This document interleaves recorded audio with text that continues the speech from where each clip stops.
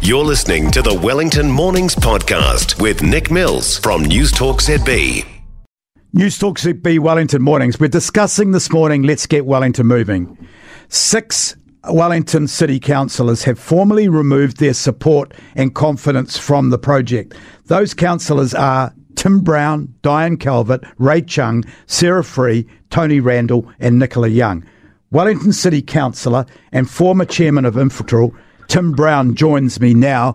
Good morning, Tim. Good morning, Nick. Kia ora. The Mayor says you don't have a majority. She's right. Why are you doing this?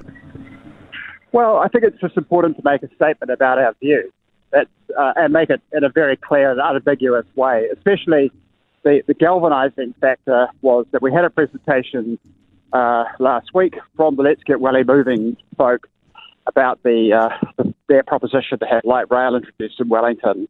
And it was, I think we were just walked out of the room completely stunned at what a slow job we were receiving. What was the last straw for you, personally? Well, I mean, the last straw was well before I was elected. So yesterday's move was just crystallising a position rather than, nothing had changed for me in terms of my view about Let's Get Welly Moving, which, after all, they've absorbed hundreds of millions of dollars, of which a large chunk has been ratepayer money. They delivered almost literally nothing except a zebra crossing. And as I got closer to the cold face, I've also seen that there's a very big difference between the way the councillors interact with Let's Get Welly Moving versus with the city's decisions. I mean, for instance, I'll give you an example. At the moment, as you're probably aware, council is consulting about lowering the speed limits around the city. Now, with an issue like that, which obviously has all sorts of consequences for people, I'm able to sit down, as I have done, with the relevant council officers and go through comprehensively their analysis so that I can look at it, I can understand it, and I'm able to then actually advise other people about how their changes might affect them and what they might be thinking about it and make my own submission. Now, I don't have anything like that ability with Let's Get Welly Moving.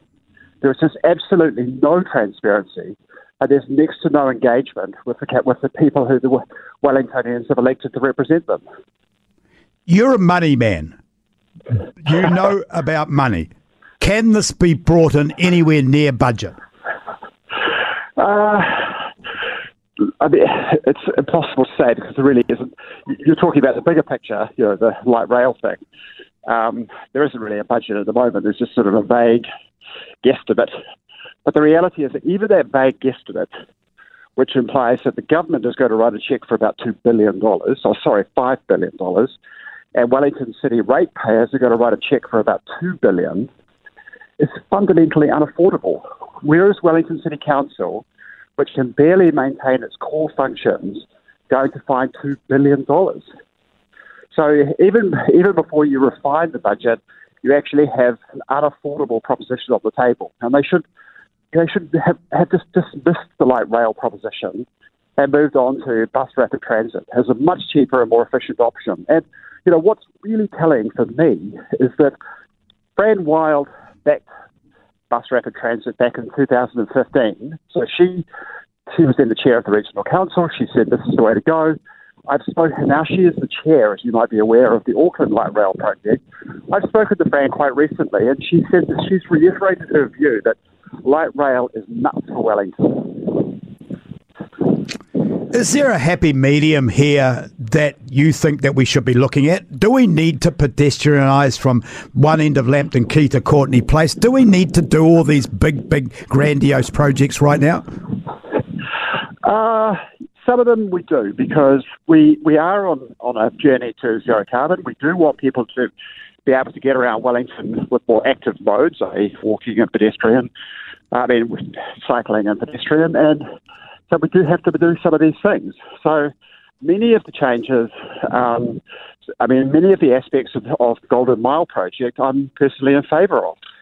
What I'm not in favour of is that it's not really about pedestrians don't benefit from the Golden Mile project, and nor, for that matter, do bus users. The bus capacity of that couple of kilometres will be exactly the same after they've done this as it was before, which is why Greater Wellington, which of course is the guy who's responsible for public transport, that's why they're not funding it at all, because the public transport services get no benefit at all. And when it's put down, they say it's good for bus users and pedestrians. It makes absolutely no difference to bus users or pedestrians, other than removing a few bus stops. Tim Brown, can I finish by asking you a yes or no answer, or a one-word answer?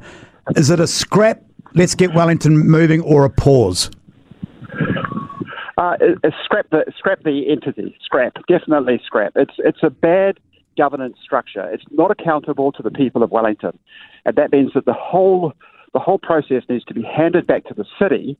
Because if the city was doing this, as I've said before about the speed limit issue, they would do it in a consultative way that would be transparent and open for the people of Wellington to actually engage with. And that is not the case with Let's Get Welly Moving. Tim, thanks for coming on. All the best. Keep up the fight. Okay, thanks. Keep up the fight. Isn't it good to have a city councillor like that? I mean, I hardly know Tim. It's not like he's a mate or anything, but I have definitely had a couple of conversations on the show with him, and he's such an amazing person to have on a council, any council. For more from Wellington Mornings with Nick Mills, listen live to News Talk ZB Wellington from 9 a.m. weekdays, or follow the podcast on iHeartRadio.